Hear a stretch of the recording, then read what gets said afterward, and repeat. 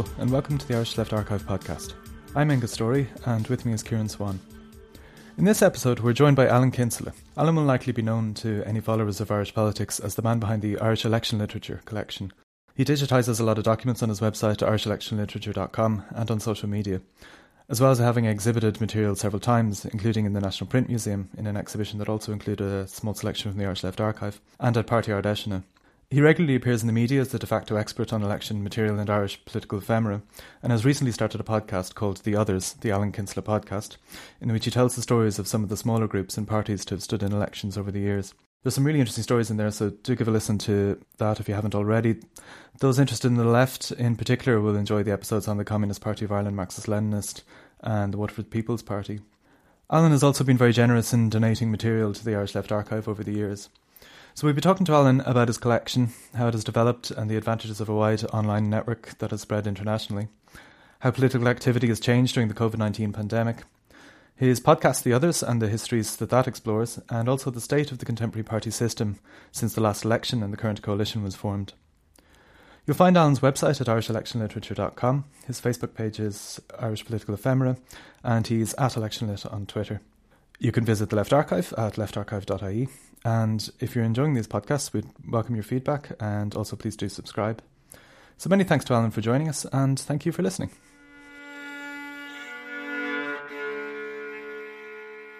Okay, Alan, great to have you here, and thank you very much for being here as well. Pleasure.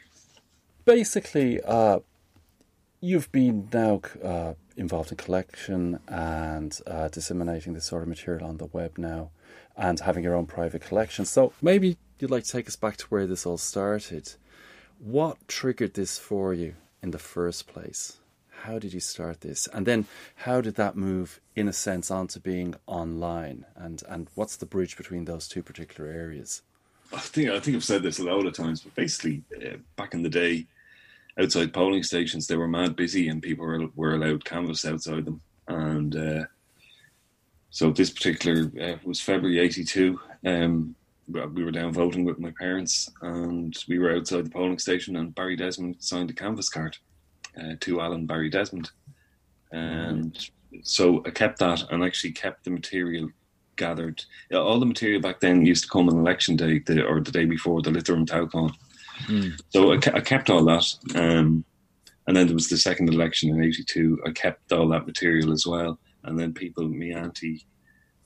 I'd ask people in school and so on, and people just, the circle got wider and wider of people collecting stuff for me. I would have actually physically written to the parties looking for material as well at election time. Not always with Right. success. And I always thought it funny because it was, Josh, Jesus, who wants that stuff? I must be the only one looking for it. Yeah. And so I always was a bit miffed because when they didn't reply or send me anything. Obviously, I'm older now and I realise, it's not like I was 12 or 13 that they've so much to be doing at election time that a school child might fall between the cracks. Future voter. Yeah. No, it's a funny thing, and just over time it grew. And in college, you get a more a wider circle of people around the country and all the rest. So you got stuff, and it kind of got to a stage then, like in the late 80s, where something was like football cards or something. You wanted to have something from every group elected to the Dáil. So, the late 80s, oh great, I have Roscommon Action Group, the Hospital Action Group, I have Independent Fianna Fáil, I have Fianna Fáil, I have, that you wanted to tick all the boxes. Oh, I have Tony Gregory stuff as well. Now, I don't have this season's, but I have from last season's and so on. So there was a bit of, I suppose that's with every collector. There's a kind of, you want everything, but something to represent everything. And that was one of the things for years. I had something from every party that was contesting an election. And you must still now have that now. I mean, you must have had something from pretty much every party ever in the state, more or less. Not ever. I'm finding out all sorts of parties that I didn't know existed. But no, that's a peculiarity. I was always looking. when the election results supplements. I was always it wasn't FFFG Labour. I was always looking to see what's that name? What's down the bottom, the real funny ones, and just getting their material as well. And obviously, like from our perspective, of course, we're more focused on we're completely focused on the left. Though the left is a curious spectrum of endeavour as well. But I mean, you're encompassing left, right, middle, and other. Like it's a huge spectrum of endeavour there, and that must present enormous. I mean, just physically in terms of your collection, do you want to talk us through maybe like what it amassed to, and what it amasses to now, and how do you store it? And I just spent a few quid on a thing out the back. Really? Yeah. No, it's a couple of weeks to 6 or 8 weeks.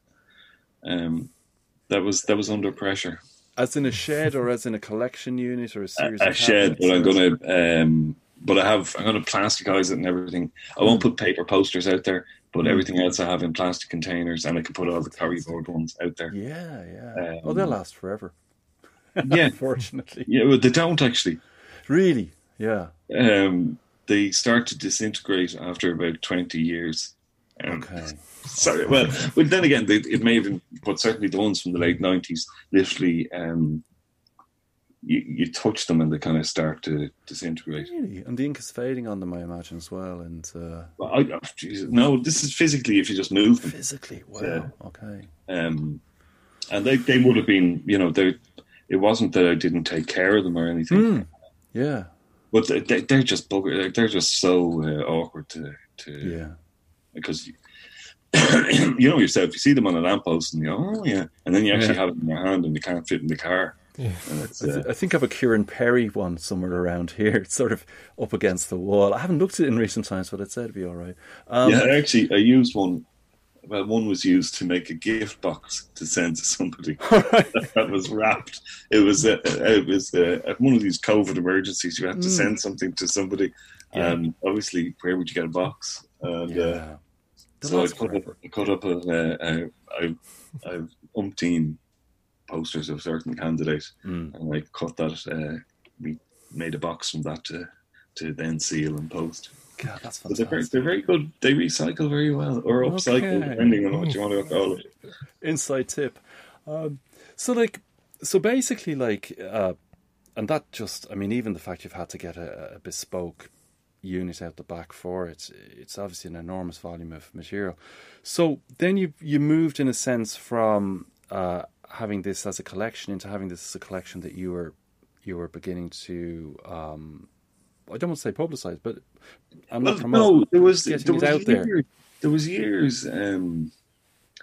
I'd be asking, say, I'd be in work or somewhere. It's one thing where you grow up with people and you're in school and you don't have the same inhibitions, but you're in work and you're saying, that stuff that's coming in your door, you wouldn't keep it for me.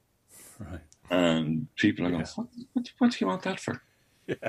And people look at you as if you've two heads.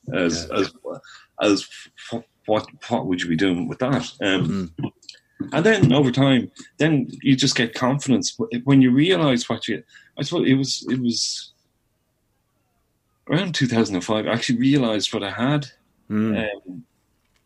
I'd just been keeping it, and that was the other piece of luck, in that I was able to keep it together from childhood. Yeah. Where so many people start collections and then they move house or something, or I was able to keep it in my mum's attic for till when I moved various different places. So it wasn't. I didn't have to lug it with me, and it wasn't a choice of we're in an apartment and there isn't room for it. So it was that was the one other thing.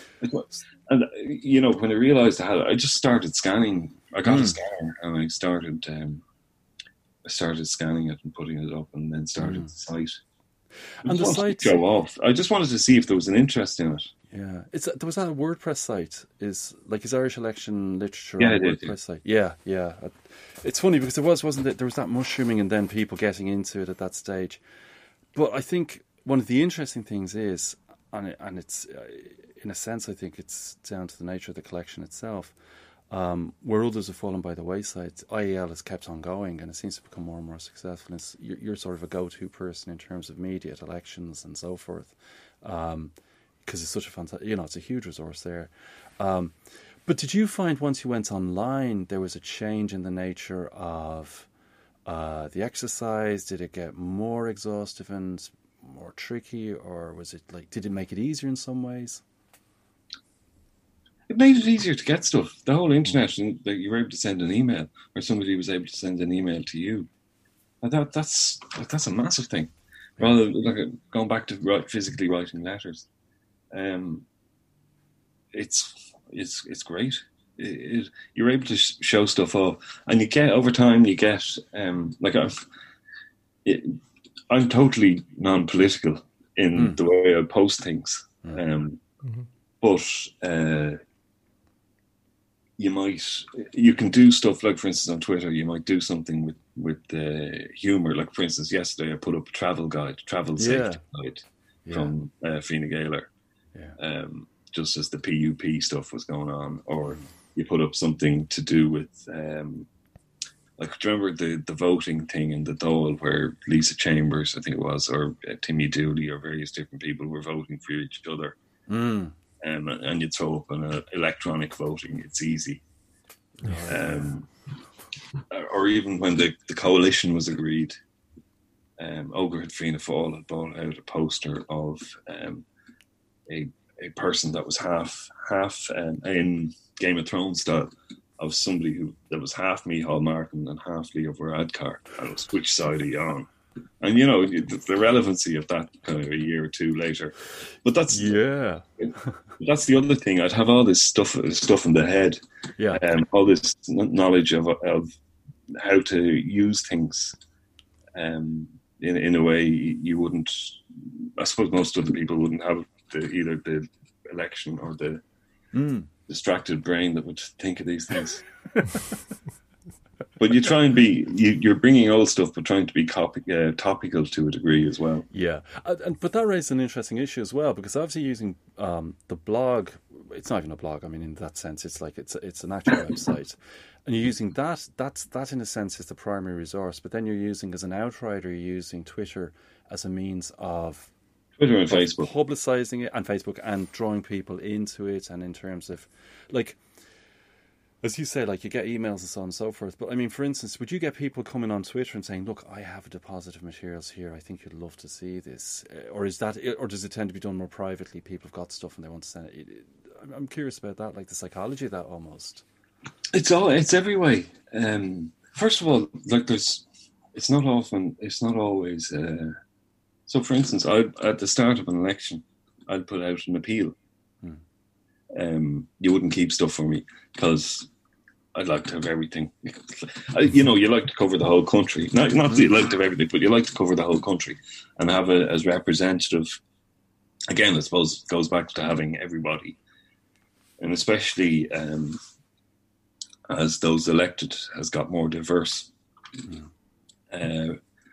Because, if you look back to the 80s, it was Fianna Fáil, Fine Gael, Labour, the Workers' Party, and there wasn't much else. Yeah. A couple of independents. Where you look at current Dáil, how many parties do you have, how many independents, especially the independents. Yeah. So for the likes of himself, it's great to get, names like Healy Ray stuff, but also to get stuff with somebody like Richard O'Donoghue, who nobody knew a thing of before the election. And you have his leaflet and you go, this is who he is, this is who he is. Ex-Fianna Fáiler, I think. Yeah. But incidentally, his leaflet is amazing. Really? It's just, one of his leaflets is just him giving out checks at presentations for all various sports clubs and things. Okay. It's amazing. Wow. Love that. But obviously he's very involved in the community and fundraising and that thing. But in another era, it may have looked different. It's very different, yeah. Yeah. There it is. So you don't have a fixed network, Alan, do you? With I sort of imagined you must have your go-to person in each constituency at this stage for. I do, yeah. Yeah. Or I do, and I also have people. I also have people in each party. Yeah. Or in most parties. who would. So, some parties tend to churn members very quickly, a lot more than others. So you might have a good source, and then they may be gone, or you might have, yeah. It depends, and it's actually funny that that's the same with TDs and councillors, and that you get to know your local representative. That's the thing my kids find funny, and that I know all the local TDs and I know all the local councillors, just through necessity. And it's I was devastated. A couple of my local councillors lost their seats at the last local elections, and they'd been very good to me, and I was devastated. But actually, I shouldn't really. But that would also, how kind people are to me, would also influence your vote in a way as well. It's nothing is value free. But it's. It sounds like a very particular version of how people complain about the way Irish politics functions, doesn't it? Yeah, I know. Yeah. I'd have my thought, but certainly you get a preference of me. I don't know actually. I don't know how it works with the rest of the family. Oh, Jesus, more stuff from them. You're definitely. But, they vote for the person with the smallest poster. yeah. It's it's very funny. But you build up a network of people, and also I have a couple of other collectors around the country who keep stuff for me, and I'd swap with them, and then I also send stuff off to, if I have spare stuff, I'd send it off to Portugal as well. Right. Okay. And the connection with Portugal is actually a left-wing connection, isn't it? It's a what? It's a left-wing connection, isn't it? Or is it? Oh no! Jesus, your man is everything. Oh, is he? Okay. Sorry. He was a. He would have been a Marxist-Leninist and stuff in the early 70s, I think, and then changed. But people that volunteer within the organization, Ephemera is what the organization is, Archivo Ephemera. The people that volunteer in that are all sorts of different political spectrums and none. Okay. Wow, interesting. Like, for instance, the guy I know particularly well would have been involved. He had a big collection of stuff to do with the Masons. Right. And works for a right-wing political party. And do they collect material from around the world as well as Ireland? Okay. Yeah. Oh, like it's... I was telling you, I got a shed. Yeah. Got another, I was there actually this time last year, but they've got another warehouse. And when I say warehouse, they've got another warehouse since I was over. And what's their funding? I mean, I think your man is quite wealthy, but they've done deals with universities and stuff to give access to the collection for academic purposes. So they have some formal kind of links as well, like an institutional link or something, do they? Yeah. Okay. But it's, I presume that, but they're mad. Like, that's my ultimate ambition. Obviously, won't get there, but like they've places around the place you can just drop off stuff. Right. Oh wow, yeah. Nationwide around. Yeah. Well, like they've places in Porto, they've places in Lisbon, but there's also, for instance, when, for instance, the local elections or something are on, they will have, in Moscow, you will have a cafe in Mayo and a cafe in Galway and a cafe, various different places around there. Just, that's a massive network. And look, I got a pile of Portuguese Marxist-Leninist stuff from them the other day. Fantastic. And it's, I'm actually, I really have to learn Portuguese to be able to read all about how good Albania and everything is, and China, and oh, great! It's but it's just even you'd love them graphically, actually. Yeah. Were you going to ask something there, Angus? I was just thinking that an obvious kind of corollary to that is if you. I don't know, if the state turned around tomorrow with a big grant, would you do that with your collection? Have a sort of more formal institutional kind of thing, or? Oh, big time, yeah. Yeah. But that's also the other part. If going back to what Kieran was saying about going online, you're showing it off. Mm. And the other thing is, I'm sure it's the same with yourselves. People find stuff. You actively ask people to get stuff, but people find stuff and people then give you stuff. And people approach you, and here I found this. I got a load of Ulster's, not Ireland's, not Czechoslovakia, and some other stuff recently from the north. Somebody had bought a house and was clearing it, and somebody on Twitter put him in touch with me and said, "Would you be interested in it?" That's excellent. And actually, I must show it to you, Angus.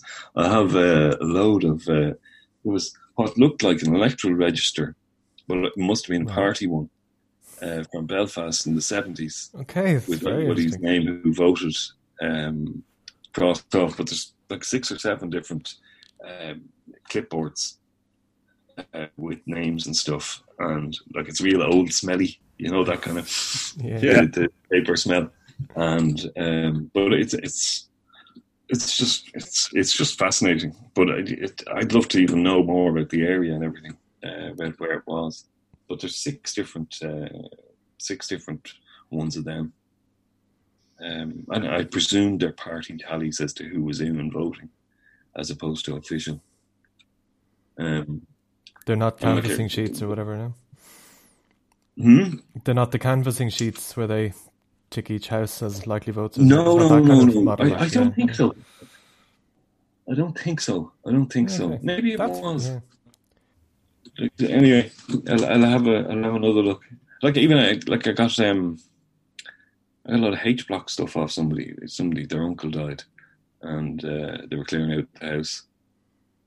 Had no idea he had this stuff, and there was I got a roll of H block posters in a Dunn's bag on the corner bag of Street one lunchtime. See, people don't, that somebody could go and try and sell it and stuff, and you just ask. But if you just give it away, that it'll get at some stage it'll be displayed, and already one of them got displayed, and then before they all just carry on. And that's the other thing, people about the visibility of being online and stuff. People, like for instance, same with yourself. People will give you stuff rather than give it to a museum because they know it will see the light of day. Like if you gave Red Patriot from 1974 to the National Museum, I don't think it would see the light of day. Yeah, because they're swamped. They're swamped with stuff. Yes, it's one of the things we were talking about in the first podcast we did. Actually, the way an informal kind of archive works is that there obviously is disadvantages because you don't have the kind of resources like an institutional one would have, but the network of people you build up around it, and like we were just saying, there's basically kind of like crowdsourcing all the information about documents, and like the comments on left archive posts. Often, people who know more about it than we do are in there, and I think it works very different. Like it'd be kind of, if it was a National Library or something, it's a much more static thing. Then you don't get that kind of. It's both the static thing, and you may have an expert on the Irish left, but I doubt it. I tend to agree. Certainly, you wouldn't have, but it is static. It's and by its very nature, they can't comment too much on it. In that you wouldn't have an opinion, or this is a copy of from when. And so on. But the informal archives allow a different type of expertise, just as you say. And if they're online and stuff, they're a lot more accessible. Now that said, there's lots of private archives that nobody ever sees, and nobody has an idea about, as well. But because you're out in the public and showing stuff off, either online or physically, that's a big difference. Yeah, I think again we've been discussing this, this sense of what are archives about now, and I think you got your finger on it. It's like I think for all of us, it's getting it out there. It's getting the sense that there's an audience out there who are not going to see it otherwise. I work. Yeah. Um, I've other things. I can't really take a week off to go and sit in the reading room. Yeah. And then kind of actually try and see what I want to get, look at, and see if it's available, and then book all the. Now I know a few people in there that would help me, but even still, it's a question of taking time. And if you're at home, you can go to your shed for the night or wherever you want. But you can go out and you can or go in here and you can find what you want. Yeah, it's and go through it. It's interesting. I mean, really, we were gonna ask you about like the limits of your collection, but I mean, obviously, in a sense, everything is in, isn't it? Oh, pretty much. It is. Okay. Oh yeah, coronavirus. Yeah. Oh wow. Who's that from? Oh, it's from Jim O'Dowd's Sheriff. Yeah. Actually, that's the other thing. I have a little coronavirus collection as well. Just a couple of things. Well, a lot more things than a couple. But I think it's really interesting to keep all these things that were normal for a couple of weeks and a couple of months. Absolutely. And a few, actually, I have some horrible National Party stickers. And don't know if you saw these disgusting things. No, what are they? Oh, the antidote is nationalism. Wow. The virus is globalism. The antidote is nationalism. Wow. Oh, wow. Yeah. So, and yet that's a political thing. Very strongly. I actually saw one of them on one of my walks, one of my Corona walks. Yeah. And I ended up, I think I got about 10 of them. I ripped the rest of them off it's very rare I'd rip, unless I was taking them for myself, but I ripped a load of them down. There's none left in the area. Right. Oh, right. But that was in cities. It was around the time of what's that crowd of the farmers, the farmer crowd out in North Dublin. I can't remember their names, but they had imported workers or something at the start. Oh yeah, that's right. Yeah. And that crowd they were monopolising. But that's it. Like I've stuff from the far right and I've stuff from the far left. Yeah. And I've stuff everything in between. But it's actually, you can see the rise. It means anybody will contact me to see if I have anything on, from X, Y, and Z. Aside from the normal things where people would get in contact to see if you have. My grandfather was a TD. You don't have anything from him, or your grandfather was councillor. That type of stuff as well, and that's lovely to be able to provide that service too. Big time. And to you, like the last 2 years, obviously with a raft of elections. I mean, I presume, in some respects, this will be the busiest time for you. The last 24 months or the last 18 months between all the different elections and what have you. And do you find like around this time you get a greater influx of material coming in or, donations? Well, I do at election time, but luckily, and I'm also, because I work in town, I'm able to go to a lot of protests. Yeah. So protests are great as well for getting stuff from obscure groups. And also you get an idea. You're able to tell a history of...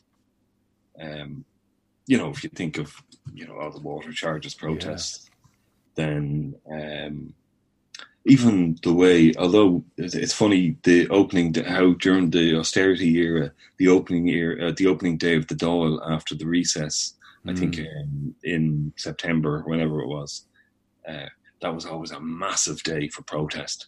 Like literally, there'd be different people protest. The nurses would be there at 10, the teachers would be there at 11, the next crowd would be there, and then there'd be a big rally at lunchtime, and that has stopped. It was weird, but the housing protests. Yeah.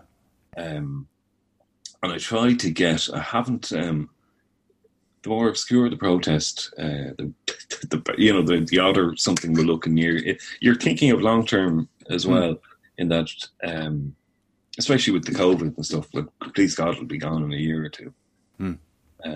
But you're looking at things that will tell a story and tell a bit of history as well. And just on the protests outside, why do you think it is? Is it that in a sense, I mean, obviously austerity never ended, but do you think in a sense, in a public perception or the framing of it, people decided they weren't going to continue protesting like that outside? Or, like, what's your read on that? The issues changed. Right. The issues changed to if you were looking at the big protests, it was environment. It was the school kids. It was like some of those I'm sure you saw them going through town. They were massive. Yeah. I never saw a lunchtime protest that big. Yeah, massive. Like yourself, and we've gone to protests for years. Yeah. I never saw a crowd as big. Yeah, that's true. But that was the reason. I presume that was the reason. But you also had the abortion referendum and stuff in between the ending of. And that took a huge amount of people's attention as well. And activism around it. There was a lot of people who were really active. Were really active for a couple of years. Yeah. And between austerity, the marriage equality, the abortion, and literally non-stop. And then it stopped. That was one, and the parties, a lot of parties were trying to keep people engaged, and weren't able to, because because the issue had been to a degree won. Yeah, and now of course with the pandemic, that's stifled. Yeah. Like there's, I for instance, I would have loved to have gone into the Black Lives Matter, but I wasn't. Here's as well. I suppose I don't want to say all those, but I didn't want to take a chance. There's a health issue, of course. Yeah, to go in. Yeah. I would have loved to go in. Similarly, and even actually, I would have loved to go. I'd love to go into the nut jobs outside the GPO and get stuff, but I don't want to. Yeah. I don't want to get anything off them. Yeah. It's like it's you running don't want a to be in risk that now. photograph either. Like, Actually, I don't want to. Yeah, because I know, like the Left Archive, for instance. It's funny when you're saying about protests. The number of things that you've donated across, which just in the last 12 months, like we have a Rise press statement, CWI Ireland, which of course is effectively the original SP as was, but not the SP and not Rise. Their public housing and public land from last year. Extinction Rebellion, you got us a lovely leaflet actually from Extinction Rebellion, which is fantastic. Wake Up to Act Now, again from 2019. And I mean, you're sending stuff our way, and in some ways, I think it's your own activism in terms of, and you're not an activist in the traditional sense, but in the sense like that you're getting out there, you're going to protests, you're sampling the materials, and there's some that are obviously absolutely ideal for Irish election literature as a site, and then there's others which you pass on to us, which are fantastic. But it's absolutely essential, because for some of these groups they have no printed. Now, I mean, we're not just about printed stuff; we're moving into more social media stuff in the last 12 months by dint of lots of things. But just simply, they don't have a printed presence that we can utilise in order to get them onto the Left Archive. And so materials like that are absolutely, they're essential, really. And I presume it's the same for yourself as well. Oh, yeah. I got, again, back, it's like the bingo, having every group. Yeah, absolutely. I write to groups, you wouldn't send us a few things.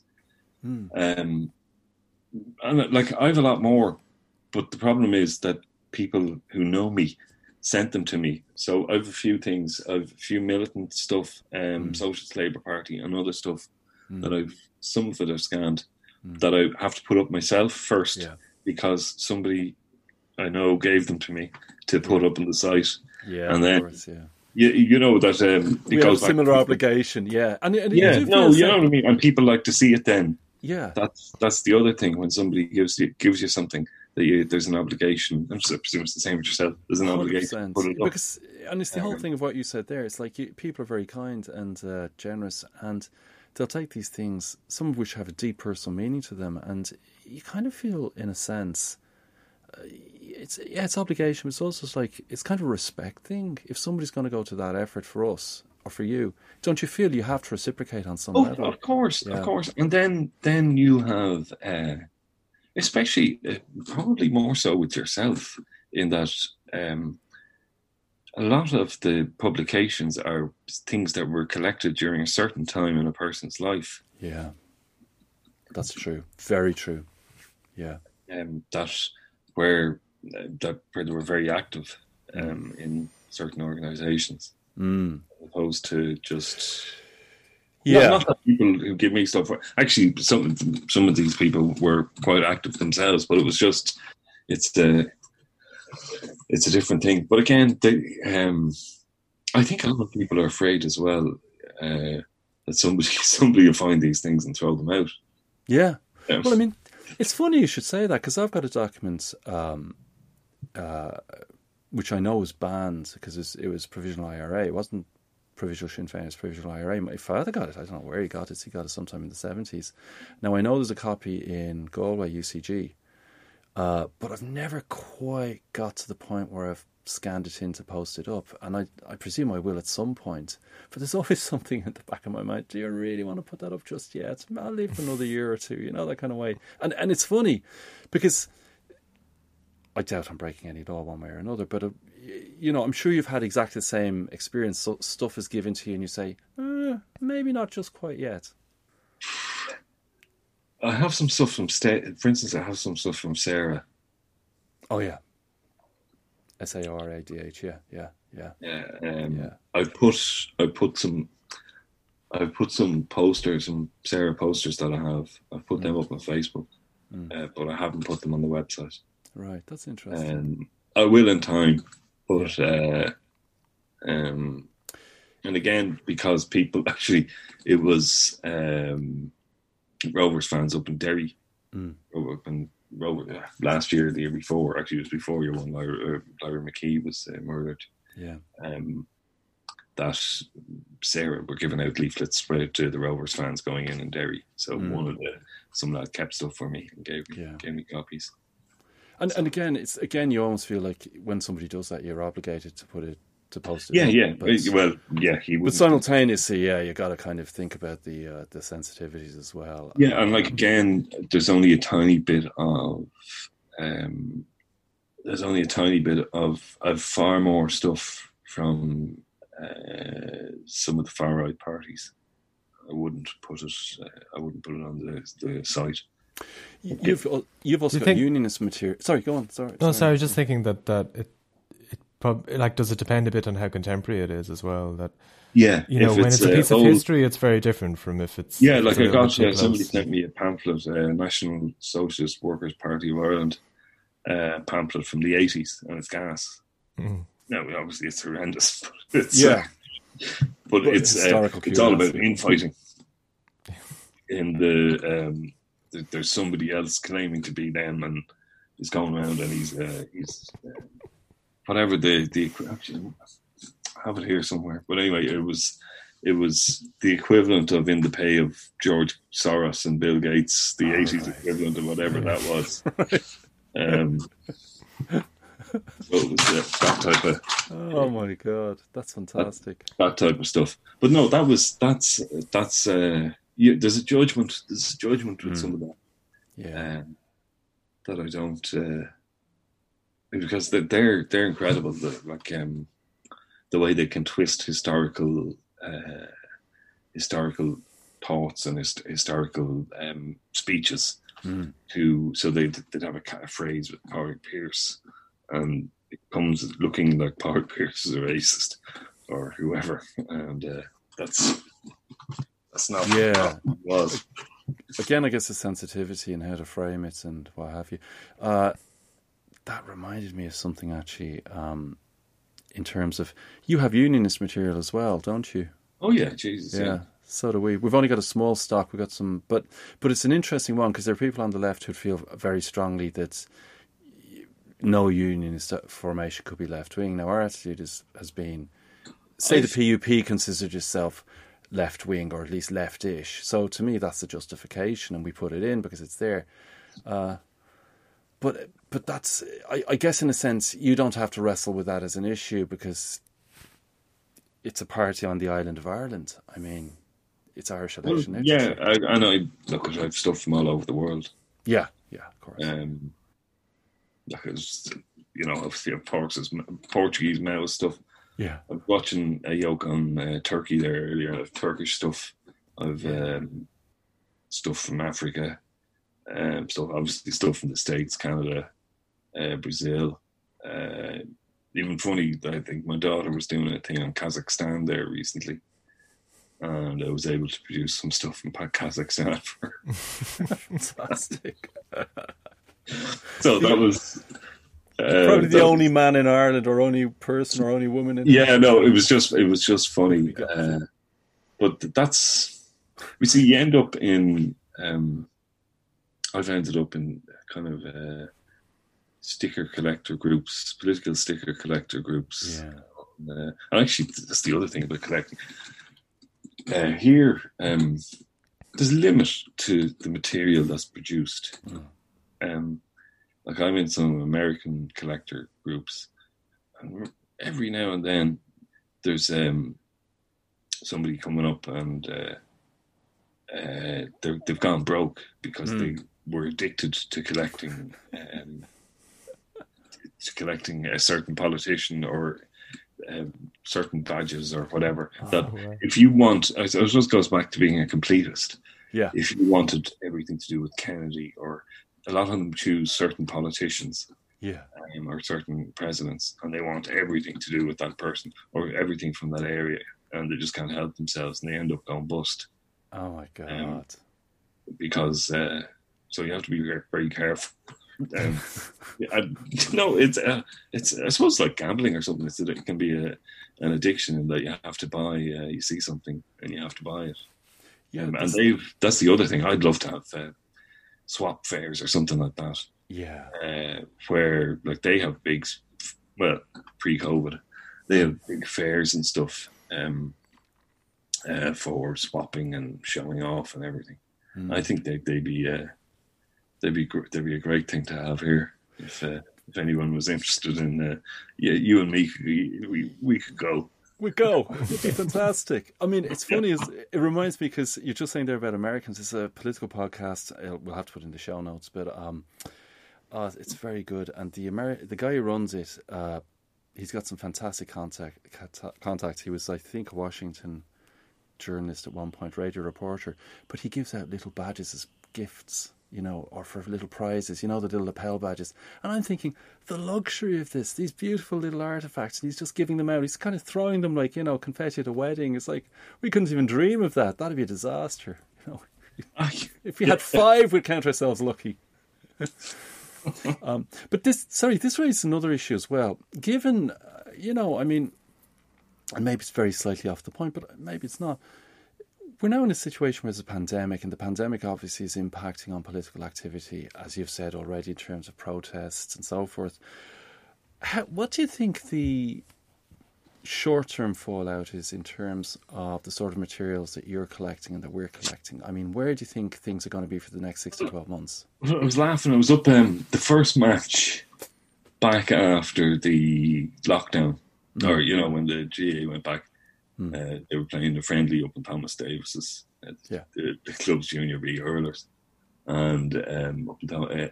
So I was just going and dropped the young fellow up there, and I was just going for a walk around the area, and I noticed there was a poster for an online meeting, a RISE online meeting, but an actual physical poster advertising an online meeting, and I thought that's class. That's interesting. I'm walking on to my local TD and see what he can do for me. But I just thought that was brilliant. And even actually yesterday, one arrived from earlier on in the year, from early on in the summer, from Mary Siri Kearney, who's now a senator.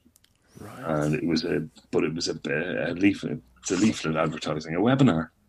And, wow. Okay. But a letter, she had obviously got the thing printed. Yeah. And a letter came with it. Do I have the letter here?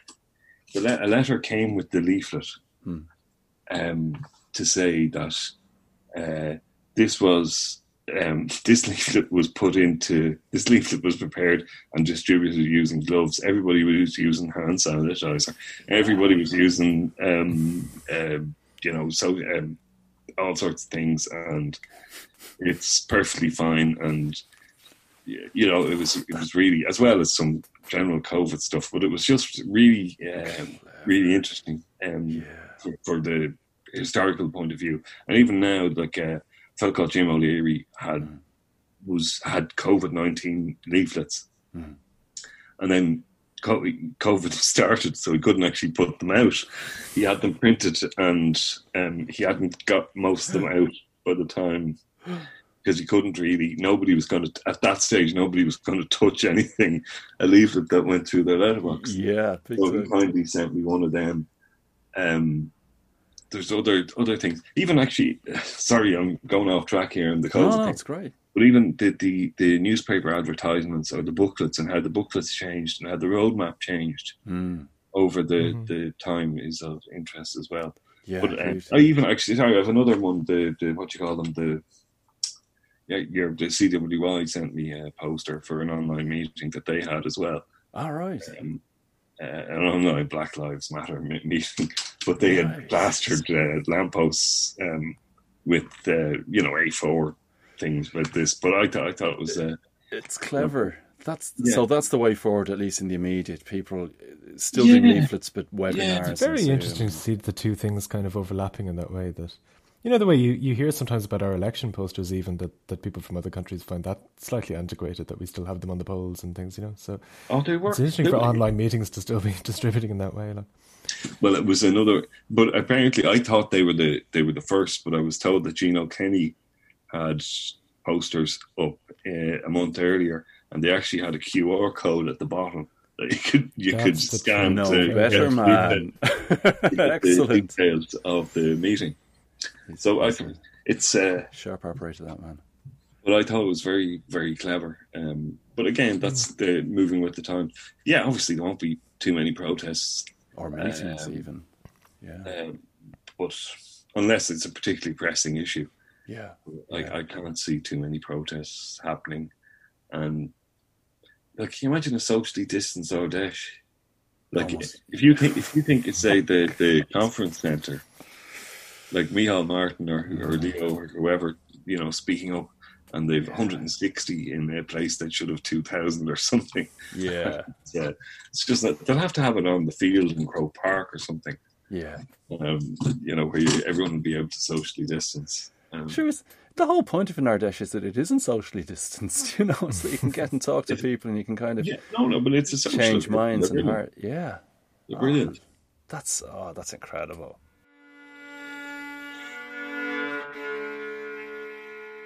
You've, like ourselves and ahead of ourselves, you've taken the step into podcasting. And do you see that as a, what impelled you into that? I mean, was it in part the pandemic? Was it in part okay, this is another medium which is worth using, or some combination of this? And time. Right. The pandemic, I have 2 hours extra a day. Right, okay, yeah, from travel. Just, and not just that, between the commute, but there was things, sport wasn't on,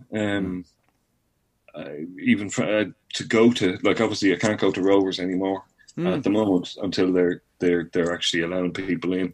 I can't go to Croke Park, I can't go to Parnell Park or wherever. It's only my own kids' matches that you're able to go to, right? Or the teams I'm involved with. So it's not and indeed training and stuff. So suddenly I've gone from you went from being busy. I suppose everyone was the same, but you went from being busy every night of the week with something to, and especially at weekends. I found it weird having Saturdays and Sundays to myself. Yeah, not to myself, but I know. Yeah. Having them less full.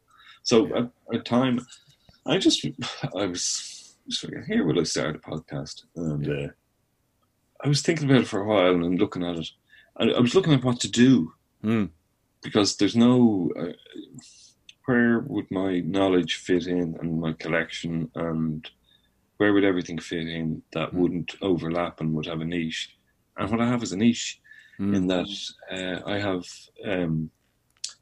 a knowledge of small parties and groups and campaigns and so on that a lot of people wouldn't have, because they tend to, I suppose most people concentrate on the bigger picture. But I always loved looking at the smaller pictures. Yeah. And again, going back to being a completist, having leaflets from these smaller groups that might have put up one or two candidates in one election ever. It's just so, and there's so many interesting stories. Like the last one that came out was the one about the TV deflectors. I hadn't known much about that. I just knew Tom Gilday, and Tom Gilday got elected. I was going, oh my God, who are these fellas? You know, but actually you realise it was the whole debate on TV had been going for years. Like even somebody had stood in 1977 on the ticket of, rather than RT having a second channel, that they rebroadcast BBC to the whole country. Yeah. And it was a rural-urban thing, because people, you and I in Dublin, had BBC and UTV. But if you were down in Mayo, you weren't entitled to get it. And yet, why should they get it and we not get it? And there were so many issues at play there. Some of the other things, like the Blind Men's Party. Even actually, I did one on the haemophiliac candidates in the 1991 local elections. Yeah. I had two people contact me afterwards, thanking me for it, as a reminder, because their parents had run, and they had played it to. They played it to their mother, who was in hospital and stuff, and it brought back a lot of positive memories. Yeah. But there's also many little stories within elections. Every election, everybody looks at the winners and losers, but actually there's so many little stories within elections that are well worth telling. Like, I think I've the CPIML, I've one on the cannabis legalisation party, and the Justice Party of a fellow called Ubi Dwyer, who ran in the early 80s in Dundee. Yeah. And he was his campaigns were weird, but he was just an amazing character, in that he'd been promoting music festivals in the UK, free music festivals in the UK for years. Came back to Dublin, became very involved in cannabis, campaign to legalise cannabis, then decided to set up this Justice Party. Decided to drop the cannabis bit because it wouldn't thing, and then ran. And he ran on this very it wasn't pro cannabis, but he ran in the H Block, not official H Block, but back the H Block hunger strikers, and he was the only candidate in Dunleary who did. In 1981, so polled the bones of 1,000 votes. That's for a lad living in a caravan in Glenageary. Wow. Cycling around on a bike. But there's, as I say, there's so many little stories of people that just and there's so much material, wealth of material of parties and groups, and regularly people are contacting me. Here, do you know anything about this group? And I might know something, but then you start investigating it and you realise there's quite a much bigger story there than you had previously thought. That's interesting. I mean, sorry, you're going to say something, Angus? I was just thinking that sometimes it depends on the type of it, but sometimes you see a minor kind of candidate or party or something and you think, oh, that's daft, or you kind of, people just kind of laugh at that one thing they've heard about it. And I think that's what's really interesting about the podcast as well. Is, some of them are very serious. Some of them are, you covered the one outing of the Monster Raving Loony Party, for example. But is that you kind of see that even if you don't share their politics or whatever, the story and the history and the work people have done in each of these stories is kind of is huge. I think quite broadly in the materials you put online and the archive, and the same for the Irish Left archive, it's a constant reminder that whatever you might personally think about the politics of the materials, the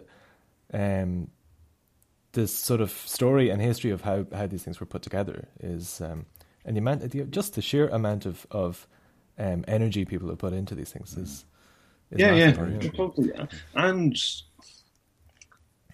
like I was particularly felt I had to do the Waterford People's Party because they were a party not quite important, but they were very much a store part of the left, and there was nothing about them online, or very little. There was 2 sentences in the Lost Revolution, and yet they had a big impact in that had they not that inter-union dispute in the docks in Waterford not existed, the WP could have won that seat in 87 and held on to it in 89 and so on and so on. And maybe there would have been a different, And potentially held on to it in the early 90s when the party split, and therefore the WP would have retained a national presence. Yeah, that's a very interesting point. Yeah, absolutely.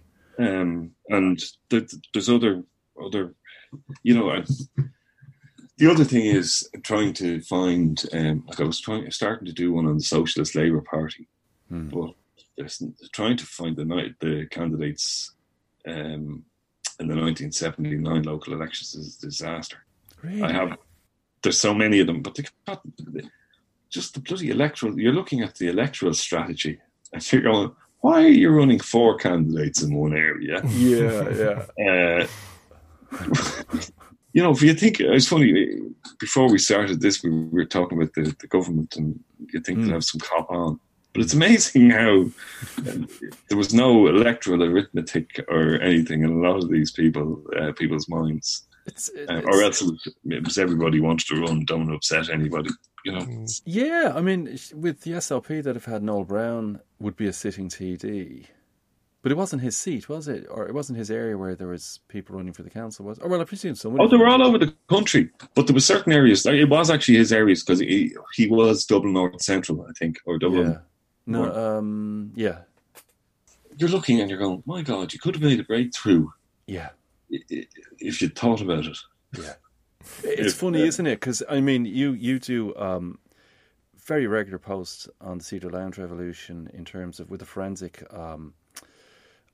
detail in terms of candidates coming up for elections, either at local level or wherever. And, it's fascinating to read it because, as you say, there's the stories behind it. But you're also looking and you're going, I wonder why they're running 2 candidates there. But I think, would you say now, and I mean, again, perhaps this seems a bit off the point, but do you think there's a greater degree of, and particularly on the left, but do you think there's a greater degree of, and I don't like the word professional at all, but... maybe, again, attention to detail in relation to candidate selection and candidate deployment in areas now on the part of, say, parties like PBP, the Socialist Party, obviously Sinn Féin's a bigger party again, but do you know what I mean? In terms of the left now, across the left, do you think people are a bit more clued in, say, than the SLP was back in the day? Oh, yeah.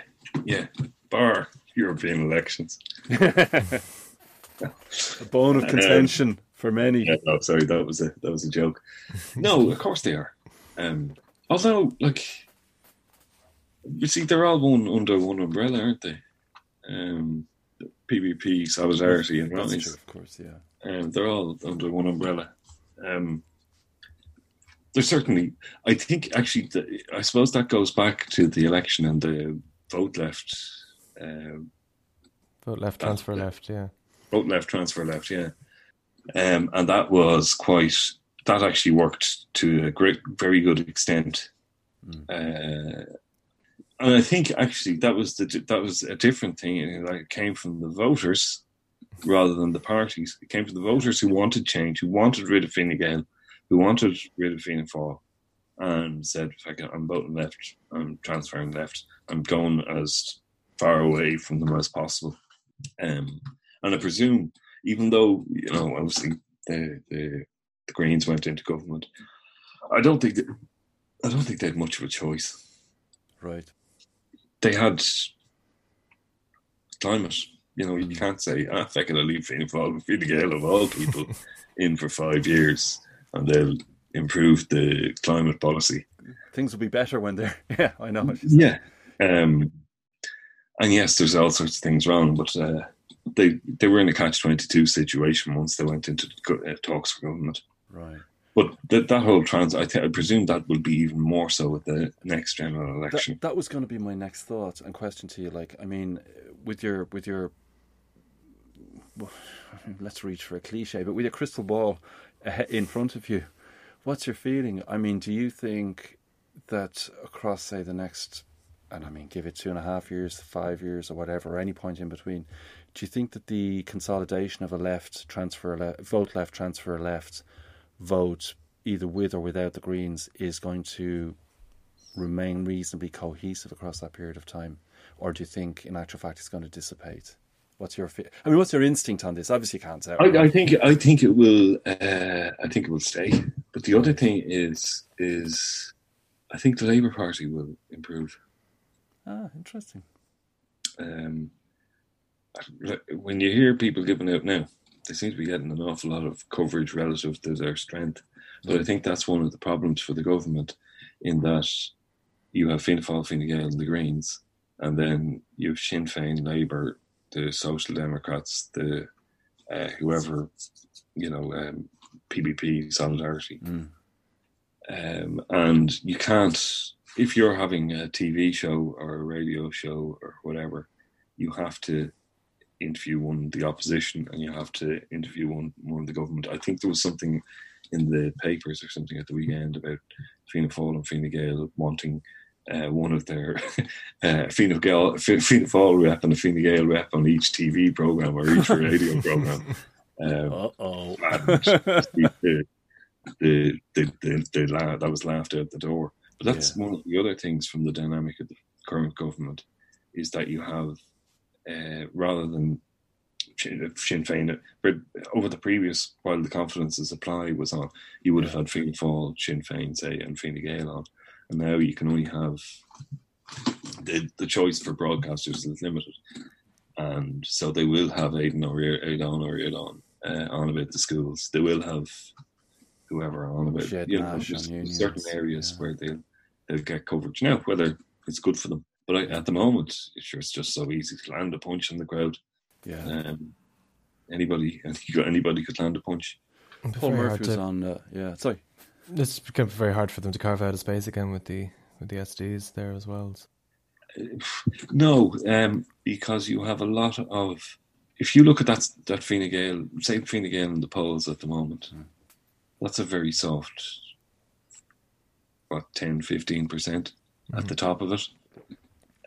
That's a very soft. Let's say it's a very soft 10% on the top of it, and that 10% probably, a lot of it probably came from Fianna Fáil, right. And so it's a soft centre, righty centre vote that would have gone for Fine Gael or Fianna Fáil, and as well there's probably some Greens going as well. So there's a competition to win them. So obviously some will go to Sinn Féin, some will go to Social Democrats, but Labour that's the market Labour are in, is for that soft. They're not, how to put it, they're not competing on the left for left votes. They're competing in the centre to get that votes that were in kind of centre Green or centre Fine Gael or centre Fianna Fáil. And they're probably best placed because the Greens won't be as or Greens are unlikely to be as vote friendly the next time. Yeah, that's interesting. Though you wouldn't. Well, that's just a theory. He has to have the candidates. There's no point in thinking. Well, that's true. Kelly is a different type of leader. He's vocal. He's can land punches. That's interesting. And then for the Greens, of course, being in government, presumably they've got great increased numbers, so they're not going to suffer the same sort of wipeout that they suffered the last time round, one presumes. But no, they won't. They won't. The only thing is, I don't know what will happen. There's certain. It also depends on what happens, climate in the meantime, and also what happens. All those people who have left the Green Party. Is there a Green left? Is there a Green left that will take up all these the climate protesters, the people who started off in last year or the year before doing the school strikes and so on? there's quite a cohort of young voters about to come on to the scene, and would be a lot more. I think if you have children, they're a lot more environmentally aware and everything that we ever were, and we do our best, and even simple stuff down to that you're putting the wrong thing in the recycling. Never mind the planet. There's a whole raft of younger voters who should be green, coming on, and if they're like that's, I think I've said to you in a conversation before, I couldn't believe why the Greens didn't have posters of the fires in Australia in the news all over the place. The earth is burning, and pictures saying Raymond Ryan or whoever on them. But I thought that would be visually effective and communicate the emergency, the climate emergency we were in at the moment. Now, God knows there's probably going to be some climate events over the next few years, and they will have to be used. But the problem with the Green Party is that not other people take their clothes, because people have always taken their clothes. But if a proper Green Left thing starts that is more attractive to voters, that could be a problem. They could be in trouble. But it has to have green. That's why the Rise, I don't think, will get that market. It has to have a Green Left, like Nordic Green Left or the other Green Left movements throughout Europe. Yeah. So in a sense, if I was if I was People Before Profit or Rise, I'd change my name. Really? Okay. No, I would. Yeah, I would. interesting. Because that's where the next battle is. There will always be, and it's can be tied into the environment, the socialism tied in with the environment in a way, and that would appeal. And that's why. I was just thinking the RISE acronym is ostensibly Radical Internationalist Socialist Environmentalist, although doesn't mean voters are going to be aware of that. But no, I know that. I know that. There's a real strength in that, in the fact that the Greens have the franchise, essentially, isn't there? But so you have to actually have a green name. You have to have a name, Green Left, or something.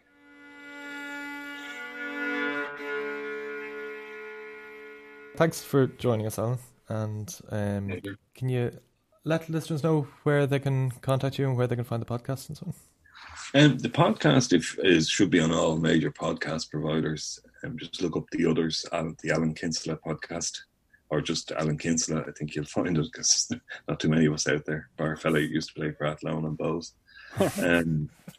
You can find me on Twitter at ElectionLit, Facebook at Irish Political Ephemera, Irish Election Literature at gmail.com, and the website is irishelectionliterature.com.